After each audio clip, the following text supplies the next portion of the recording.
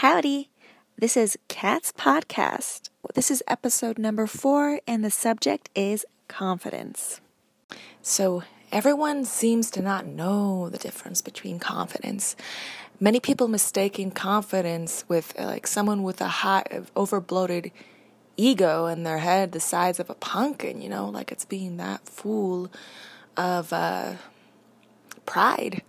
And people don't know exactly the difference of confidence or cockiness. And I always like to tell them that confidence is not just you self-assured. It's when you're in a room with everybody else and you're able to make them feel free themselves and confident as well. Whereas cocky is a lot more condescending. Cocky kind of cuts people off from the loop. It makes you feel alone. And they're arrogant, conceited, smug.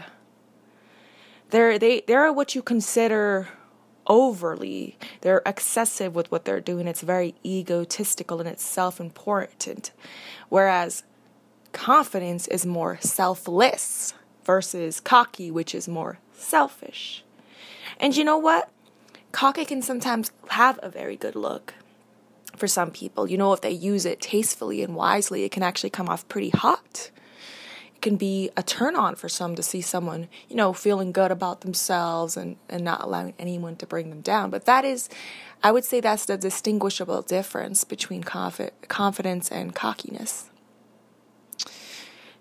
Cockiness is so much more prideful and arrogant. All about yourself, and you're not really bringing anyone up with you. So I'm going to give you a story about confidence. I remember having one of my ex-boyfriends, and I noticed a huge problem with him. He seemed to always have to overcompensate in the sense that he wanted to always show that he had all these women on his belt. He knew all these women, And if you're dating a girl and you're having to always cheat on her, it's because it's a huge insecurity, and it has nothing to do with you. It has all to do with him and his self-confidence.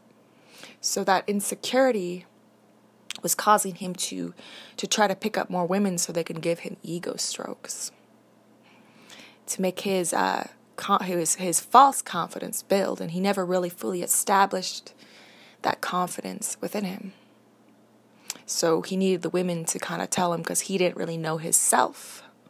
He had to have these women, make him feel good, so he feels all pumped up and good and well aware of what they're saying, that he won't have to, be exposed and go back to his self where he hasn't confronted that has this insecurity, which could have been a problem he could have easily resolved and fixed within himself. But no, some people run off to these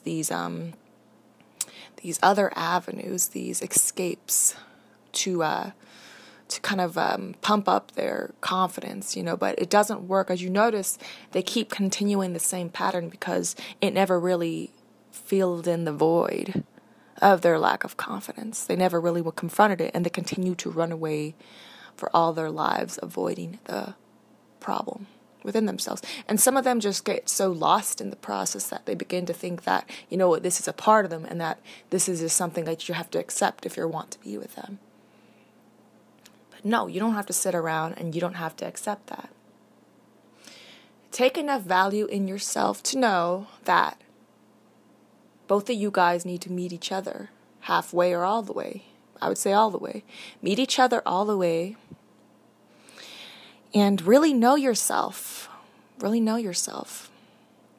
So I'm going to give you another story of confidence, too, ones that I had from my own